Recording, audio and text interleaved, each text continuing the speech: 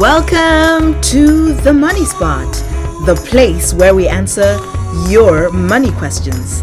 I'm your host, Heather Katonga Woodward, and in this week's episode, we have a question on how to invest a bonus from Nick.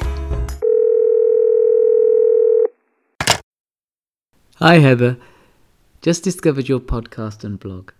Really inspiring. Could I ask a question? I have about £10,000 to invest and I'm considering 3 options.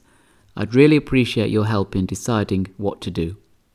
Firstly, add to my passive investment portfolio, which is spread across equities and bonds. It's down about 8% since February. I'm not planning to access this for 7 to 10 years. I could put it in now as a lump sum, or drip feed £2,500 every week for the next month. I see the advantage as cheaper units and likely long-term growth. The disadvantage obviously is that the market could drop significantly again. I know it's dangerous to try and time the market. My second thought is to invest in my SIPP, which has similar funds but will lock my money in for the next 12 years. As a higher rate taxpayer, I know there are significant benefits. The last thing I'm thinking about is possibly buying added civil service defined benefit alpha pension because I'm a civil servant. A £10,000 lump sum would buy about £1,000 self-added pension or £900 self and dependent pension. The defined benefit looks attractive, but again the money would be likely locked in until I turn 67. Any advice would be hugely appreciated. Many thanks. Nick M.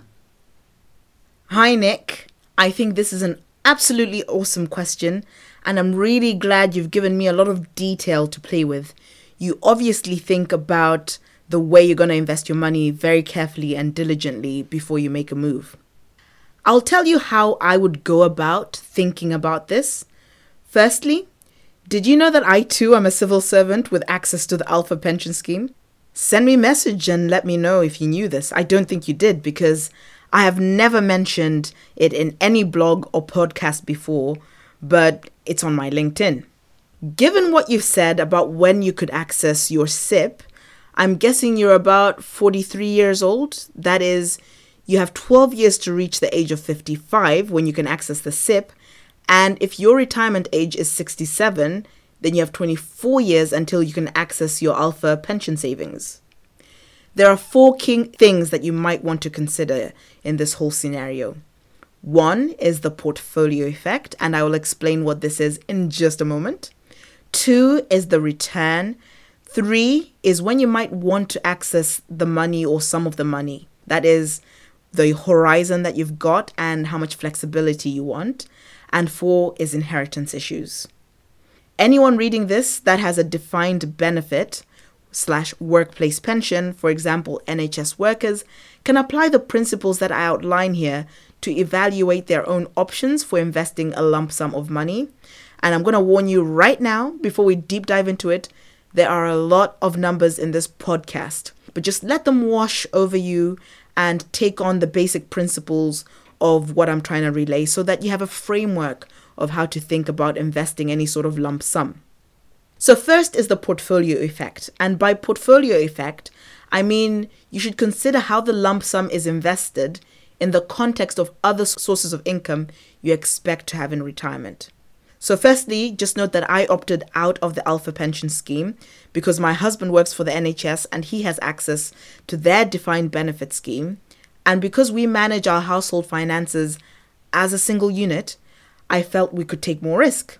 His NHS pension gives us some kind of a safety cushion, and I went for the civil service partnership pension, which works exactly like a SIPP in that what I get at retirement depends on the return. An added benefit is that I can access the money at the age of 55 rather than 67 if I want to, although I doubt I would do that as I'd rather use up my ISA savings first. However, it gives my husband and I flexibility to have a pot of money that we can access from the age of 55 if we needed to. So our portfolio is thought of in terms of husband's pension, my pension, husband's ISA, my ISA. This lump sum that you've got to invest needs to be thought of, which bucket do I want to bulk up right now? So that's the portfolio effect. The second thing you need to think about is the returns. Average stock market returns have historically been about 10%. This could be the same in the future, or it could be different. There are no guarantees. I'm not sure what your passive investment portfolio is specifically invested in, but I will assume it's a passive global fund, and you haven't said it is in an ISA. I'll just assume it's in a taxable investment account, a taxable brokerage. The last time I looked for a reasonable return to use to model my future returns, I found an article that suggested that 9% gross and 6% after inflation was reasonable. I prefer to use 7% gross and 4% after inflation to be a little bit more conservative. So if we go with the conservative return numbers and choose 7% return in a taxable brokerage account, that is, ignore the SIPP option to begin with. When you're 55, 10K could be worth about 22,500. If you want to see how I'm calculating this, please just go to the related resource. Or it could be about 16,000 after inflation. When you're 67, 10K could be worth about 51K or about 26,000 after inflation. If you drew the money down according to the 4% rule, which says that you could draw no more than 4% of any invested portfolio so that it doesn't run out, then if you start to draw on this money from the age of 67, and I'm choosing the same age as when you would have access to your alpha defined benefit pension money, you would draw £2,000 in the first year of retirement. The following year, when you're 68, you would draw 2,000 boosted by about 4%. So there'd be about an extra 50 quid there. You draw slightly more because although the money has been drawn, it's still invested and continues to grow at the average rate of inflation of 7%. These are gross numbers. What about after inflation? If you wanted to look at what you would be drawing after inflation, then in the equivalent of today's money, you'd be drawing about £1,000 every month, and you'd draw slightly more in real terms the following year. You need to compare what this looks like against your alpha scheme. There's an alpha modeler, and you can look at what the suggested payments to you are going to be in retirement. I know alpha is inflation protected, the alpha pension scheme, but I'm not clear whether the 1K increase in alpha payments that you mentioned is from today or whether it's 1K from the age of 67 and growing from inflation at that point. If it is 1K and growing with inflation from today, then at the age of 67, you'd have £2,000 in real terms. Whereas with the stock market investment, you'd only be getting £1,000 in real terms, so adjusted from inflation. From this perspective, alpha is a no-brainer as it's a guaranteed 2K per year until death rather than a probabilistic gross drawdown of 2K per annum. I see the stock market as broadly providing some inflation protection, given all companies increase the prices of their products over time, at least by inflation. In the long run, it would work out kind of like that. If it's the case that the increase in the alpha pension is 1,000 at the age of 67, then growing by inflation from that point, then the additional 1,000 in real terms after 24 years is actually only 490. Calculations in my related resource. In this case, the stock market investment looks much more attractive. If you go for alpha with self and dependence, then multiply the alpha benefit by 90% to evaluate the impact. If we go for the 7% in a SIPP account, so now you are getting some tax advantage, then you can get an immediate uplift because there is an immediate tax saving. As a higher tax rate payer, which you told me in your message, note that the SIPP provider would only claim tax at the basic rate of tax, and you would need to claim additional tax relief via your self-assessment tax return, or if you don't do a tax return, you'd need to call HMRC to see if you could just do it by changing your tax code. With the full tax relief, 10,000 translates to about £17,000 in your SIPP. Quite a bit of money. Then when you're 55, that 17K would be worth about 38K or about 27K after inflation. When you're 67, 17K would be worth 85,000 or about 43,000 after inflation. So this boost you get from tax relief makes quite a big significant difference. If you drew the money down according to the 4% rule, then if you start drawing on this money from the age of 67, you would draw £3,000 or 3,400 gross, or about 1,700 in inflation adjusted terms in today money. And this would be steadily growing over time. From a returns perspective, putting the money into a SIPP begins to look very attractive indeed. And this brings us to the next consideration, which is your horizon or the flexibility that you want. And I'll actually put in a note here. I wrote this post quite a while back because Nick asked me this question a while ago. And he actually ended up not putting the money into Alpha because he reached what is known as the lifetime limit. Here in the UK, you can't put in more than $1 million, and it grows by inflation every year, roughly $1 million, throughout your life into a pension. And Nick had actually, although he's a civil servant, successfully reached his lifetime limit. So he couldn't actually put his money into his pension, be it a SIPP or even a defined benefit pension plan. He had to put it into a non-pension investment account because that is the only place where he wouldn't have had a tax charge by virtue of making the investment.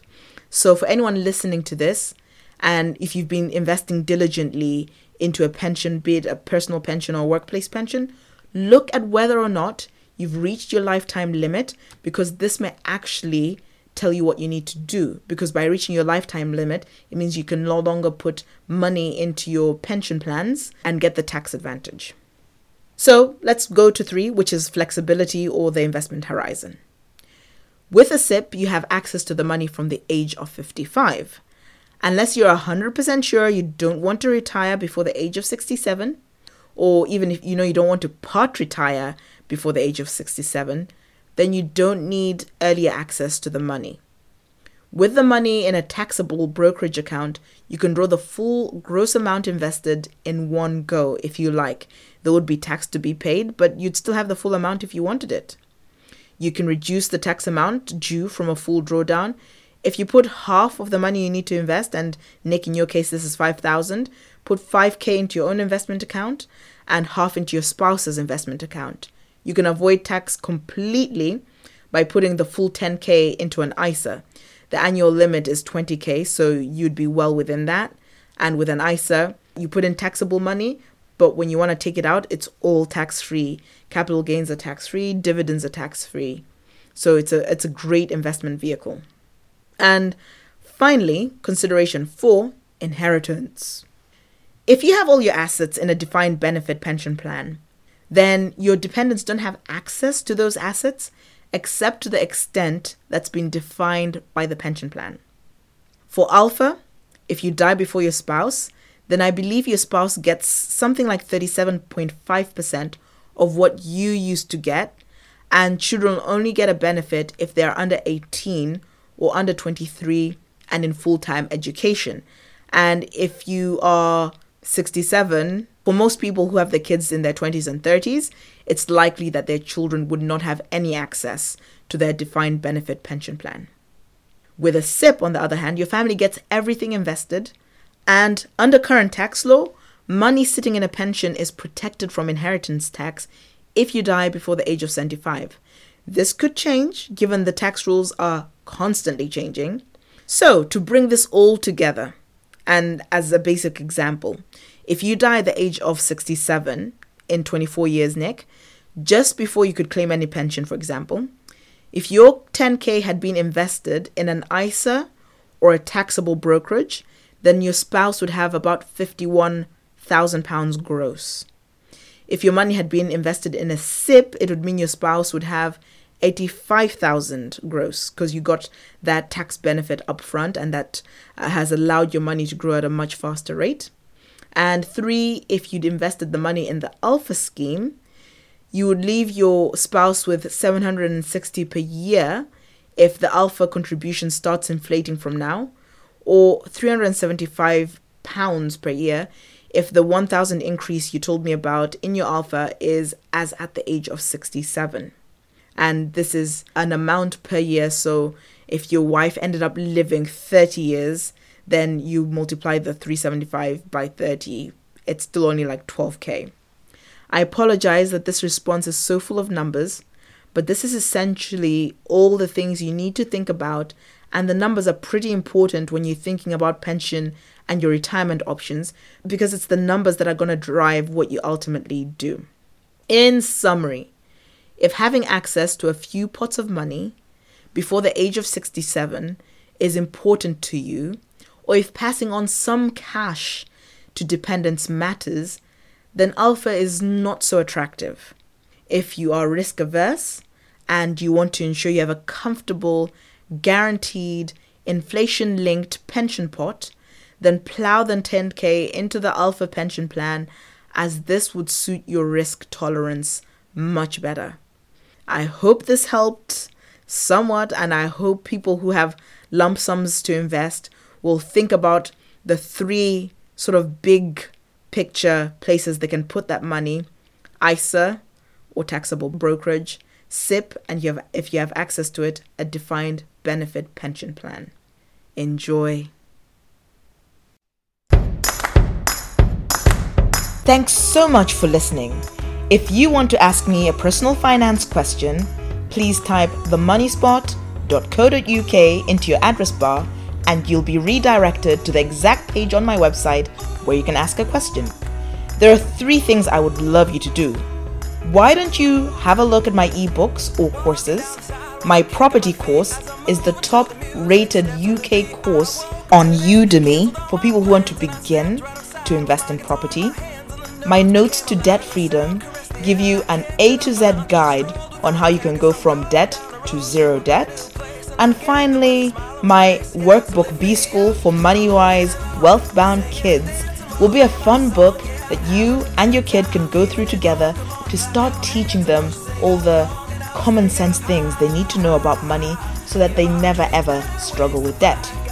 The second thing I'd love you to do is to please rate me 5-star on Apple Podcast. And if I don't yet deserve your 5-star, please send me a message and let me know how I can earn your 5-star rating. And finally, if you're just loving what you're hearing and the value I'm putting out there, look into the show notes and buy your girl a coffee. Thank you. Have a great day.